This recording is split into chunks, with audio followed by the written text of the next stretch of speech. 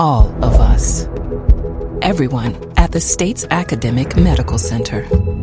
All working together to deliver complete care now and for generations to come. All over the state, including hospital and clinic locations from the Delta to the Gulf Coast. All for one reason. You, the University of Mississippi Medical Center. All for your health. You're listening to a podcast of Relatively Speaking on MPB Think Radio. To hear previous shows, visit mpbonline.org or download the MPB Public Radio app to listen on your iPhone or Android phone on demand. From MPB Think Radio, this is Relatively Speaking, the show all about you and your family. I'm Dr. Susan Buttross, professor of pediatrics at the University of Mississippi Medical Center. Violence. Why does it happen? Why are some people more aggressive than others? And why do some resort to violence? Are some people hardwired to be aggressive? When in a violent situation, why does somebody stay there? Some people stay there instead of getting out. Well, we'll talk about this and more today. I want to hear what's going on in your life, so you can share your comments and experiences with us this morning by calling 1-877-MPB-RING. That's 1-877-672-7464. You can send an email to family@mpbonline.org. This is Relatively Speaking from MPB Think Radio.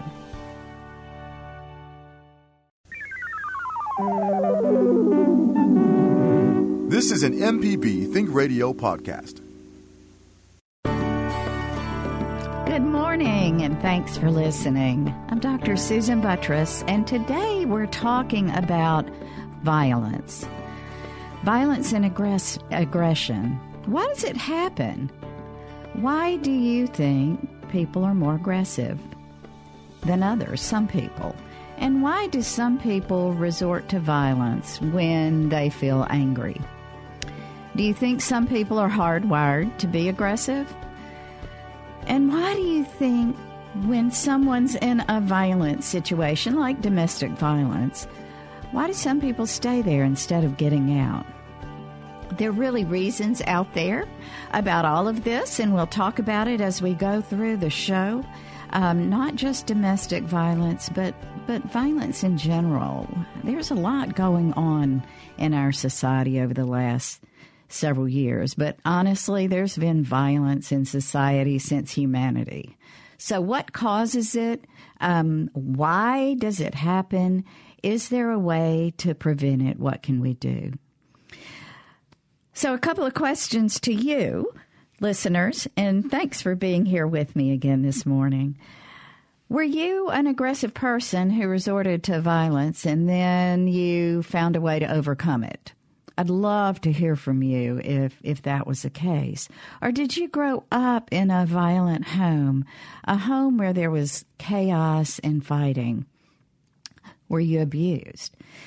If so, how did it affect you as an adult? Do you think many of us can overcome that? I want to hear how you did, if you did. And then I'd like to hear some thoughts from you about your views in general on why there's been an increase in aggression and in violence.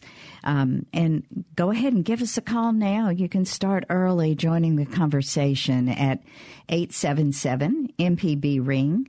That's 1-877-672-7464. Or you can send an email to family@mpbonline.org. And just a couple of things I want to tell you about. This Thursday, October 24th, is Save Day. It's Stop America's Violence Everywhere. So that was started by AMA, the Alliance Association, in June of 1995. And they've worked to try to make everyone aware of the violence that's out there and how we can contribute to diminishing what's going on in the violent world. The other thing is this is Domestic Violence Month. And so Domestic Violence Prevention Month, obviously. And so I want to talk about that, too. But we already have 2 callers, and I want to go on to the lines. We have Jill in Gulfport. Good morning, Jill. Thanks for calling. Good morning. I've been a psych nurse for 30 years, and I have had the pleasure of working with some wonderful doctors. And one of the doctors I work with said to me that childhood trauma, like emotional, sexual, or physical abuse as a child, creates anger. He explained to me like our brains are like computers, and the child feels so out of control they get very angry if any of these things happen during childhood. So people don't realize that maybe they should all be taking parenting classes, and maybe they should all be making positively sure that that child does not suffer any kind of abuse, because he said it's scars that create damage that sometimes last a lifetime, and it creates just so many emotional problems as an adult if you get that happen to you as a child. Well, Jill, you bring up a point that we certainly need to discuss, and that was part of where we were going today. Is that there are a lot of things that contribute to the violence in individuals, but one of the main contributors out there, even if you're hardwired to be a little more aggressive, to act on the aggression in a violent way, often is made to happen by your environment. And so chaos in the home, child abuse, sexual abuse, even if you witness domestic violence and you are not part of the abused, many times it can cause a person to become, as an adult, violent, because that's what you learn. So often it's learned behavior. And Jill, I'm sure you saw many, many children who were significantly damaged from that terrible exposure that they experienced as a child.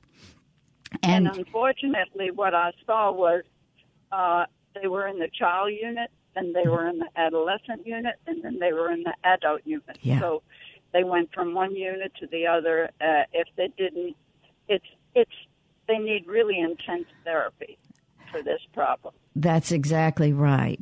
So, Jill, I know you'll agree with me on this. One point I want us to make is that, and you already said it, take parenting classes, know what to do when you have a child who's misbehaving. We know that there are a lot of individuals out there who had a terrible model on how to take care of children and did not receive nurturing as a child, so they need to sort of relearn what their model was. And so parenting classes are a great idea before anybody even considers becoming a parent. So, right. Yeah. I thought they should have a degree in college, at least 1 year college degree in parenting. Well, it doesn't even have to be college. It could be high school to start talking about parenting. And, one other point while you're on the phone that I want to make is that you just said something. Children are hospitalized in the child unit, the adolescent unit, and then the adult psychiatric units. You know what would happen? How we could prevent that? Not just getting them intensive help once they had problems, but to start back with infants and make sure that they get the right kind of nurturing and surrounding in their home. And if the parents don't know how to do it, the parents get the help. And so that's been one of my missions for a long time. And so it sounds like you're out there singing the same song. So I appreciate it, Jill. Well, I thought it would be just wonderful if when a child is born that the parent gets an assignment for parenting classes and they're supposed to go, and they just give them appointments and let them go to parenting classes, because the child needs safety, structure, love. Those three are so important.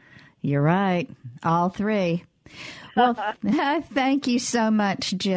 I think, another issue that we've talked about is perhaps home visiting, having someone to go into the home and help people out who are in need. Everybody doesn't need it. Some do. So Thanks for your call. I really appreciate you starting us off. Okay, let's stay on the lines. We have Ryan, who's on the road. You're being careful, right, Ryan? Yes, ma'am. Okay. Both hands on the wheel. Yes, ma'am. Thank you. Speak up, if you will, just a little bit, Ryan, and tell us your thoughts on this. Well, I'm growing up, my father was a pretty aggressive person, so Mm-hmm. I as your last caller was talking about, was a witness to aggression and even in some cases domestic violence.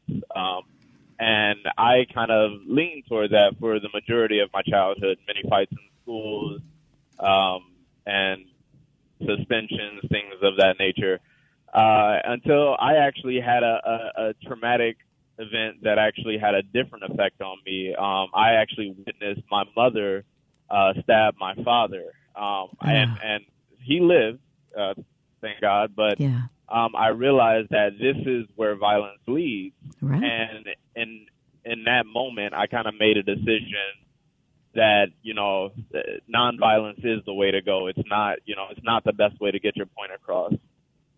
So, Ryan, how old were you when that happened? I was 13. Wow. That's an impressionable age. And that, there's been a lot of study on what makes some people be able to do like you did, be resilient, say, nope, not going to do that. I am not going to allow myself to go down that pathway. And some people, on the other hand, at 13, who witnessed something like that, get enraged and just follow the path that was started for them. Yeah. What do you think caused you to have the strength and the ability to turn the other way? To be honest, I can't really say anything for sure. I think I've always been a kind of like a lighthearted person. Mm-hmm. I feel like, and one of the questions that you ask is, why do people turn to violence? Mm-hmm. And it seems like the best way to get, like, normally when we're hurt, we want others to feel our hurt. It's the old saying, misery loves company. Mm-hmm. And sometimes violence seems to be the best way to get across the hurt that you're feeling. Mm-hmm. Mm-hmm. So for me, I've always been a lighthearted person, and I don't know if I can say that, I attribute it to this thing or that thing, but what I will say is, just in my thought process, just in the way that I viewed the world, I've always been kind of like a hopeful, I want to see the good in people, and I just started taking a different view on things. Fabulous. I have another question quickly. Did you have someone in your life who helped you see the positive, or was it just innate? Did you have an aunt, an uncle, a sister, a grandparent who perhaps helped you too?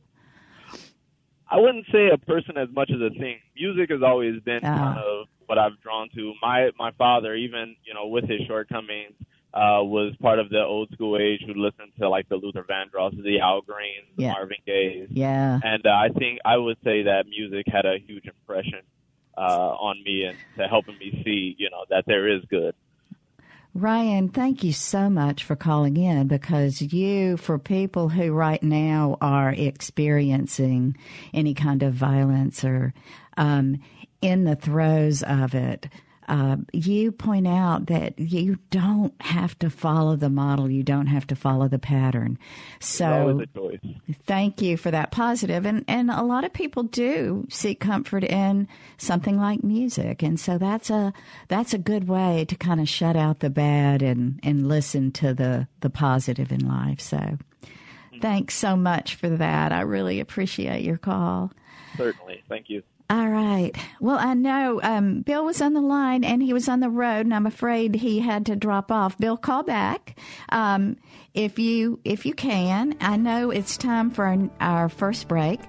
When we come back, we're talking about violence and aggression.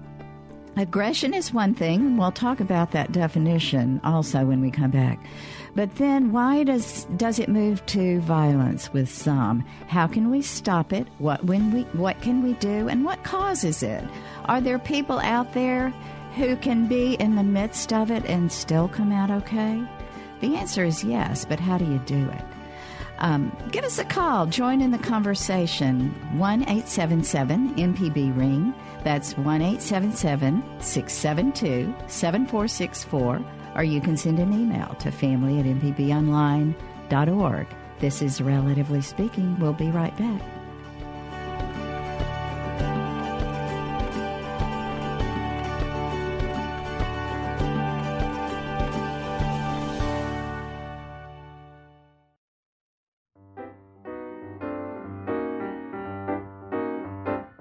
Hi, I'm Dr. Susan Buttress.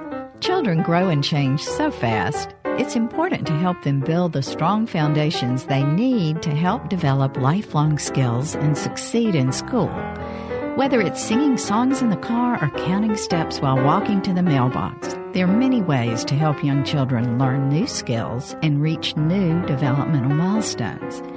Even before they can talk, babies can make connections and respond to adults' words, sounds, and facial expressions by clapping, waving, or smiling back at them. Not only is it fun, but it's important to talk, read, and sing with children.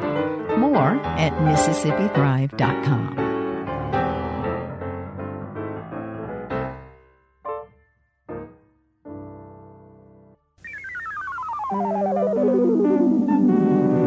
This is an MPB Think Radio podcast. Welcome back. This is Relatively Speaking. I'm Dr. Susan Buttress, and today we're talking about aggression that leads to violence. Why does it happen? How can we stop it, and what can we do about it? Did you grow up in a violent home? Did you feel like that perhaps there was no hope, but then found the ability to come out of it okay? Or are you trapped in one of those violent situations? You know, I was looking at Mississippi statistics, and about 40% of Mississippi women and 26% of Mississippi men experience an intimate partner physical violence at one time in their life. It may be rape, it may be stalking, or something like that, or it may be ongoing domestic violence.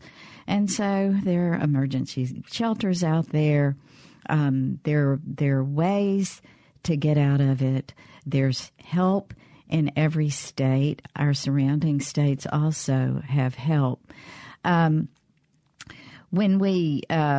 Mississippi actually has dropped from the 5th highest in the nation to the 34th highest in the nation for number of females murdered by men since the formation of the Attorney General's Office of Domestic Violence Unit. So that was a very positive thing, but we still have exceedingly high numbers, and so do all of our surrounding states. So why is that? What can we do? Our first couple of callers talked about children in violence. Jill talked about working in a psychiatric unit and how once a child is hospitalized for whatever's happened to them as a young child, it's unfortunately many times a continuation. So good help is needed, good follow-up for individuals who have experienced violence. But also what we need is to stop it before it happens, to not accept it, to realize that even if there's an individual with an aggressive personality, they don't have to become a violent person. So I'd love to hear your stories, what's happened to you, or if you participate in perhaps something that helps diminish the violence. You know, we know that violence is multifactorial. We blame the media a lot, and certainly the media is a contributor. We have terribly violent video games that are out there. Children are exposed to incredibly violent things that are posted on YouTube and all out there in many forms of media. You know, violence on television is just a tiny, tiny part of what's out there. And so we know that's a contributor. Certainly, we've talked about the environment. And I want to talk a little bit about sort of that innate difference in personality. But just because you have that is not an excuse for engaging in violent acts. We know that just because you're a bit more of an extroverted and perhaps aggressive individual, you're not going to have to commit a violent act. And there are many people out there who have learned to control it, either through therapy or sheer determination not to allow that to happen. I'd like to hear from you about your thoughts. You can call 1-877-MPB-RING. That's 877-672-7464. Yeah, Michelle, good morning. Good morning. I have a question about that. We talked off air about when you talk about innately being born a certain way. Some people feel, just what do you say when you have a young child in elementary school levels and they're very aggressive, they're very violent, they had the movie Firestarter, you know, back when I was younger, and there's movies of, they had The Good Son, that movie, The Good Son. Right. It scared me when I was little. Just normal looking boy, and he liked to hurt animals. He wanted to hurt his sister, and just the parents would never imagine that their perfect little boy was this evil person inside. Do you believe people are born evil? Born bad, quote unquote. I'm doing the air quotes. Air quotes, bad, yeah. So, you know, there is some evidence that aggression is partly genetically determined. We know that animals can be bred to be aggressive, right? When you breed the most aggressive dog or other animal with each other. So you have two already aggressive individuals. We know that can happen. So children who are aggressive as infants have also been shown who are more aggressive are more likely to be more aggressive as an adult. Identical twins who are in the same situation, home situation, even if it is an aggressive or violent home situation, are more likely to be aggressive than fraternal twins. Okay, so there's some genetic, and I'm speaking slowly about this because I want you to hear what I'm saying. I'm saying more likely. There have been some genetic studies that have shown that there is a monoamine oxidase gene located on the X chromosome. That's the female chromosome. So women have 2, men have 1. So there is a gene that produces an enzyme that influences the production of serotonin. Remember, serotonin is that brain transmitter that helps you be happy, right? So more serotonin, you have a better sense of well-being. It influences mood, appetite, sleep, and it inhibits aggression. So there is some knowledge that individuals who have the the gene that produces the right amount of serotonin, then they are going to be less likely to be individuals who are unhappy, have feelings of negative mood, sleep issues, and aggression.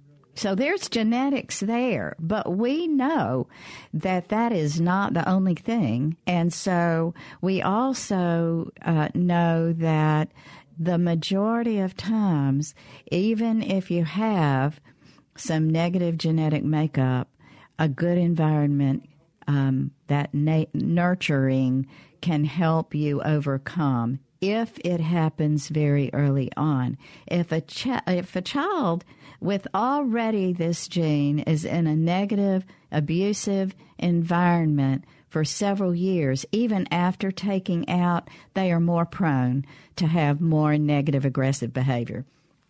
Do I believe that there's just this bad seed? I have a lot of trouble with that. I really do.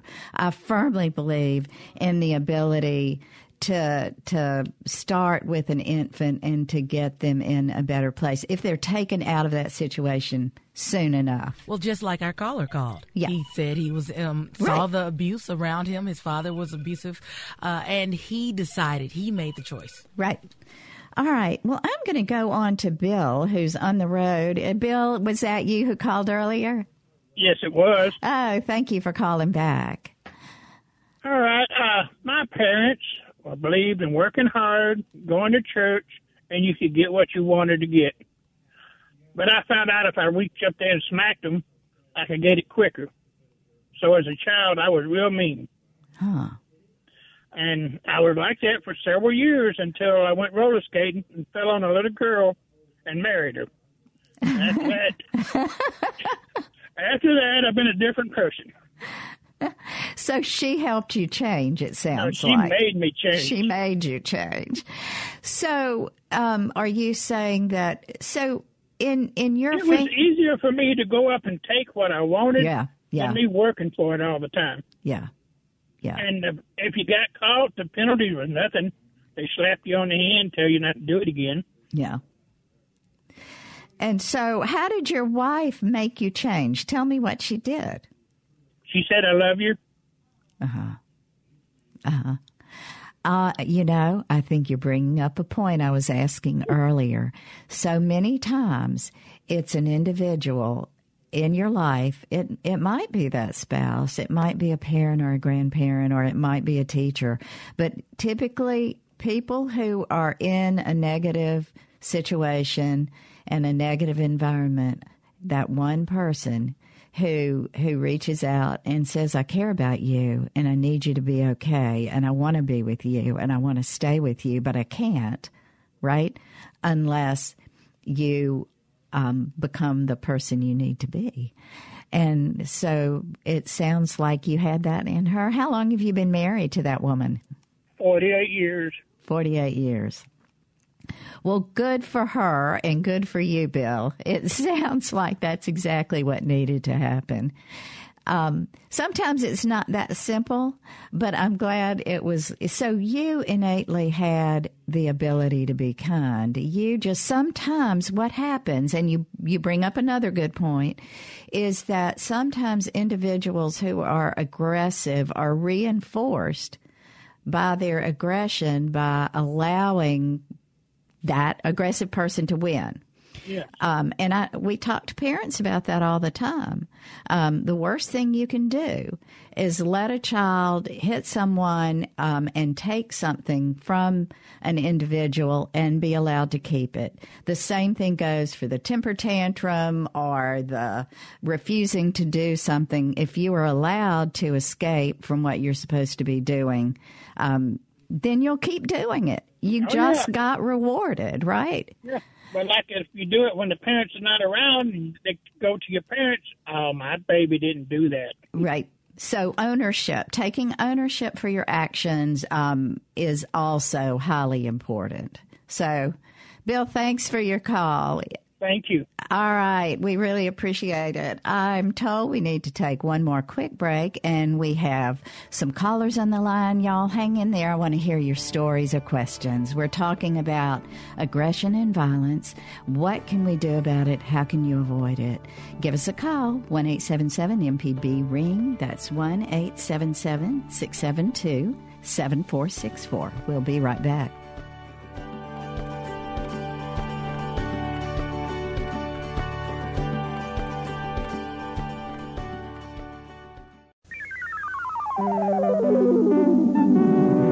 This is an MPB Think Radio podcast.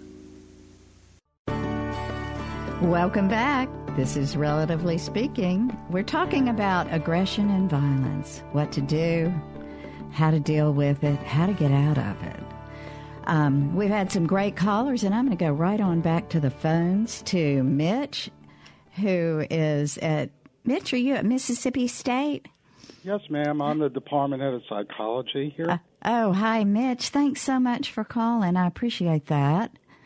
Tell us what your thoughts are. I know you have some. Well, yes, I've been studying aggression and violence for 30 years, and the first thing I want to say is that aggression is a multi-determined act. Right. And, as you know, and there's many causes that can lead to somebody behaving aggressively. And also the rates of aggression and violence really haven't changed much over the years. And interestingly, almost anybody is capable of engaging in aggressive acts. That's interesting because I think so many times people think that if you're one of those individuals who is going to do it if you're one of those aggressive outward bullies. But that's not the case, right? That's correct. Anybody's capable of aggression under the right circumstances. One of the most powerful elicitors of aggression is perceived provocation or threat. And aggressive individuals, people who have higher levels of aggression, tend to view provocation or threats somewhat differently than other people. So one thing, Mitch, as I've worked in this area for so many years, I think people have the misconception that it's always the bully who creates the worst violent acts. But it's not so much that. And you're sort of bringing up that point, is that sometimes people internalize things and reason them out incorrectly as to what the action was even about that occurred to them as they view it, right? Right. You call it social information processing. People with deficits in social information processing might view a minor transgression as something more threatening than somebody who doesn't have that predisposition to respond aggressively. Right. Biologically, we know that certain people may have biological predispositions, such as altered 5-HT systems, that may make them predisposed to respond aggressively to situations. But we also know some people have altered 5-HT systems and don't behave aggressively. So there are a variety of factors that can go into why somebody might respond to a threat or provocation with aggression. One thing I don't think you mentioned, I just got into my office, is the role of alcohol and other drugs in aggression. Not yet, but that is a big piece that we need to, mention. Yeah. Right.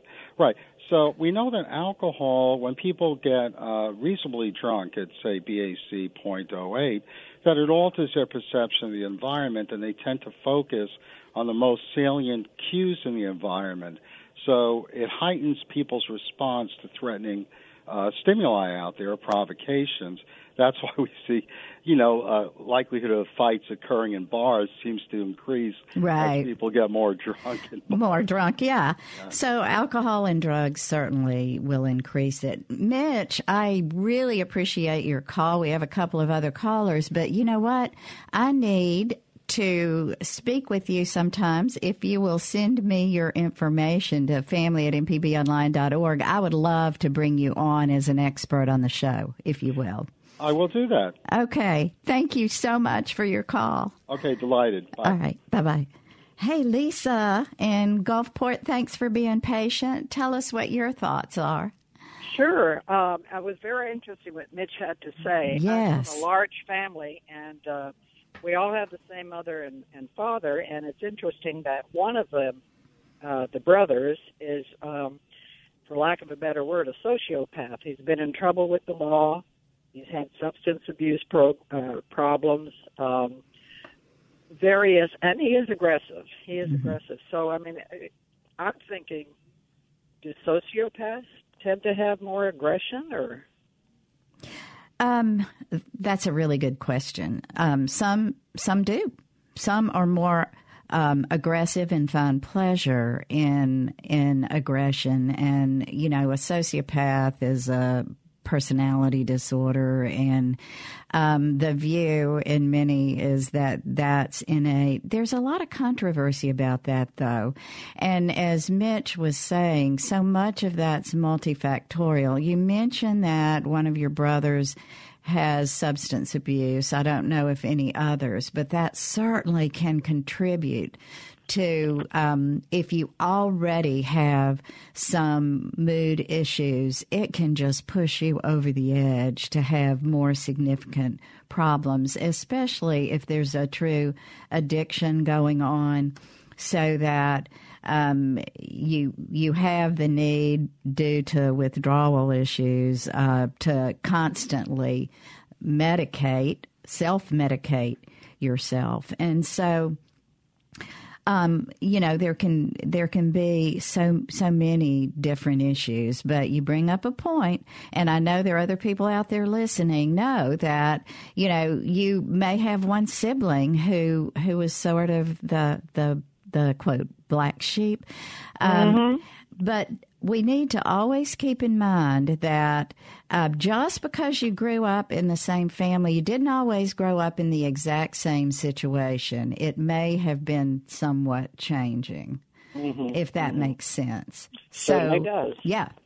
So, Lisa, thanks for your call. I appreciate it, bringing up the sibling differences. All right, we're going to go to next Ron in Saltillo. Hi, Ron. Talk to us about how are you, Dr. Buttress? I'm great. Thanks for calling. And by the way, I'm not the famous Ronnie from Saltillo, Ronnie Agnew. Oh. But I did want to tell you, as a child, I had rheumatic heart disease, and I was kind of the wimpy kid, okay? So as I grew a little bit older, my only way of handling situations was to be really violent. So I was either, on one end wimpy or other end really violent. Then I took some martial arts courses and I took some self-defense courses. And once I knew I could, if I had to whip the other guy, I could, it enabled me to just walk away from some situation. And it really does help, if hey, I'm better than that. Yeah. My other observation is kids I grew up with, and I'm talking about brothers, grew up basically the same way. I've been in their homes, met their parents. You could have one brother just totally violent and the other one just, kind of meek and mild. So I don't really know the nature of nurture, or is it inherent? Right. But one common denominator, Dr. Buttress, that I saw, and I can't think of one exception, the ones that grew up and became excessively violent, usually in jail, abused animals. That's the one thing I found in common with all of them. And I do have a question for you. What's the kind of ratio of women convicted or convicted violent crimes compare with men? Yeah. I bet it's really different. If you know that, I'd like to hear from you. And I'll let you go and get off the phone. Oh, boy, Ron, you brought up so many good points. Okay, let me start with your last question first. Men, in general, are more often convicted for violent crimes than women. I don't know the exact statistics, but Michelle's looking that up for us right now, and we'll have it to you in a minute. But For sure. Now, we know one thing that contributes. We said aggression and violence is sort of multifactorial. We know genetically. The other thing that contributes is testosterone. Men have much higher levels of testosterone than women, and so that is already sort of gives them an extra edge on that aggression and violence. And, you know, different men have different levels of testosterone. So that may be one issue. And it may also be one of the reasons that you have two males in the same family who have more aggression, but also, as we mentioned, genetics. Also, if a child initially is somewhat aggressive and that aggression is reinforced by allowing them to have the upper hand, then that behavior continues, if you will, on that. Now, something you brought up, Ron, I want to make sure, and Larry, hang in there, I'm going to get to you in just a minute, that I want you to listen to, and I want others to listen to, is Ron talked about how, you know, sort of as a defensive mode he felt to prove that he was not as wimpy as everybody thought. He was violent and aggressive. When he learned that when he went through the martial arts learning, he got better. Now, let me tell you a little reason why I really do like individuals with ADHD or autism spectrum to enroll in something like martial arts. I've had a good instructor knows how to teach an individual confidence, discipline, self-respect, and respect for others. And I have sat in on some martial arts classes years ago just because I wanted to know what I was recommending to other patients. And something that I saw is they made it very, very clear that you never used your martial arts just to hurt someone. It was only a defense. And a lot of time is spent on that self-control and self-discipline. So, Ron, it sounds like it helped that self-esteem. And so that's a big piece. And for parents listening out there, often individuals who are bullies have low self-esteem. And so it might be worthwhile to have a therapist, a social worker, a psychologist help you with that if you're really struggling with what to do. But also to help build self-esteem sometimes will diminish bullying. And it sounds counterintuitive, but it's true. So that was a long answer, but I wanted to get all the way through that, Ron. So thanks so much for that call. Okay, Larry, hang in there. Michelle tells me we need to take our last break, and we'll be right back to get your call and to finish up with our topic on aggression and violence.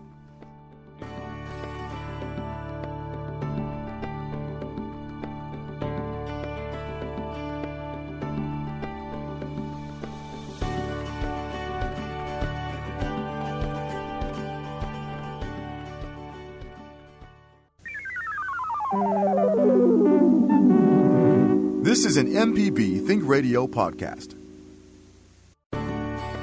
Welcome back. This is Relatively Speaking. I'm Dr. Susan Buttress. We're talking about violence and aggression. Why does it happen? How can we stop it?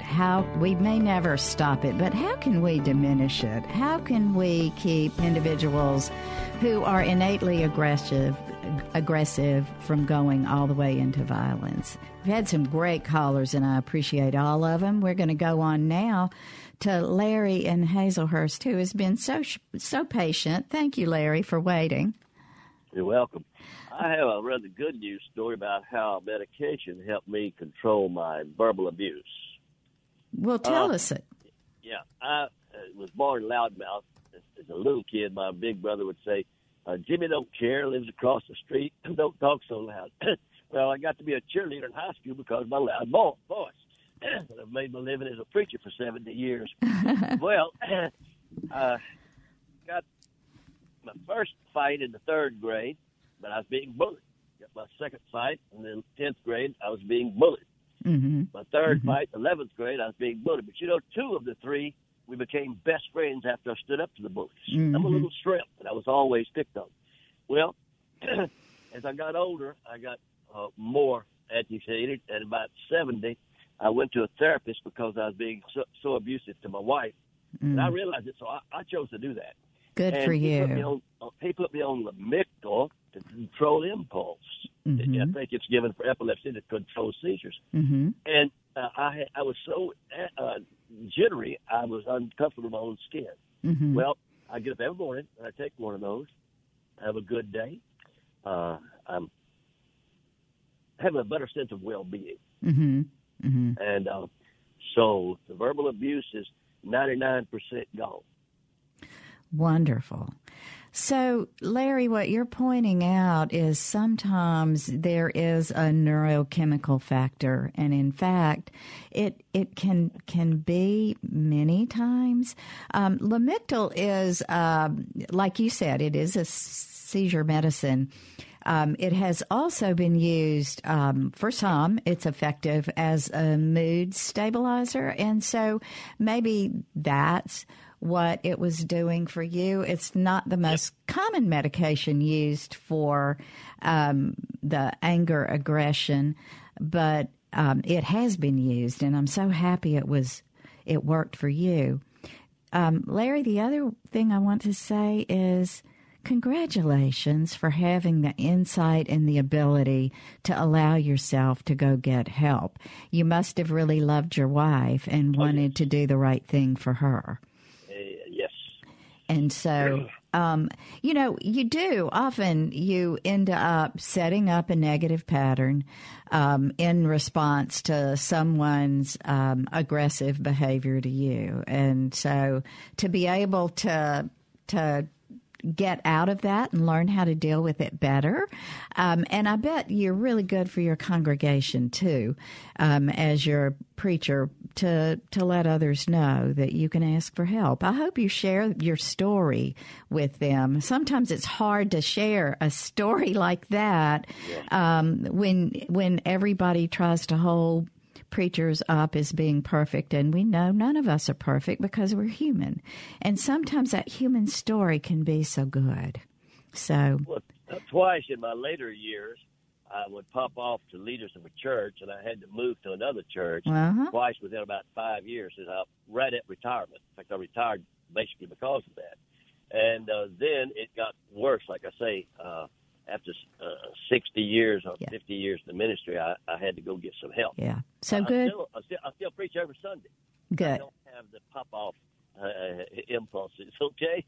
That's great. I'm so happy that you were able to do that. And, people, go get help if you think you need help with this. All right, we have time for a quick last caller. We have Debbie in Butte. Hi, Debbie. Tell us your thoughts.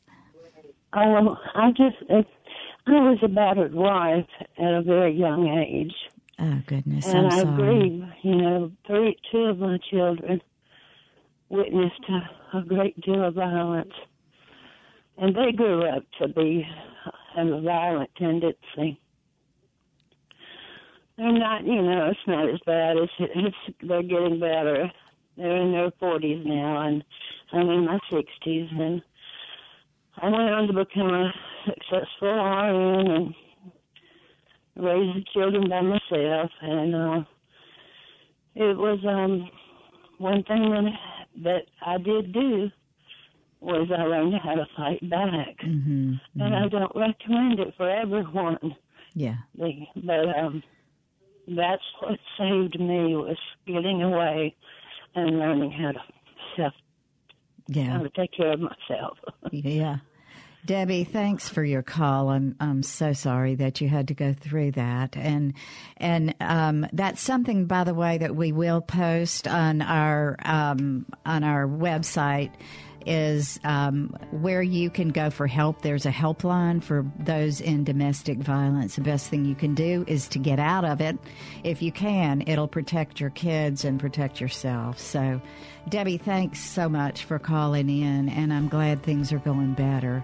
I want to thank all of our callers and thank Michelle, who was our call screener, and our producer. I'm Dr. Susan Buttross, and I hope you'll join us next Tuesday at 11 for Relatively Speaking. I just love having you guys call in. Stay tuned now for NPR's Here and Now, coming up next on MPB Think Radio.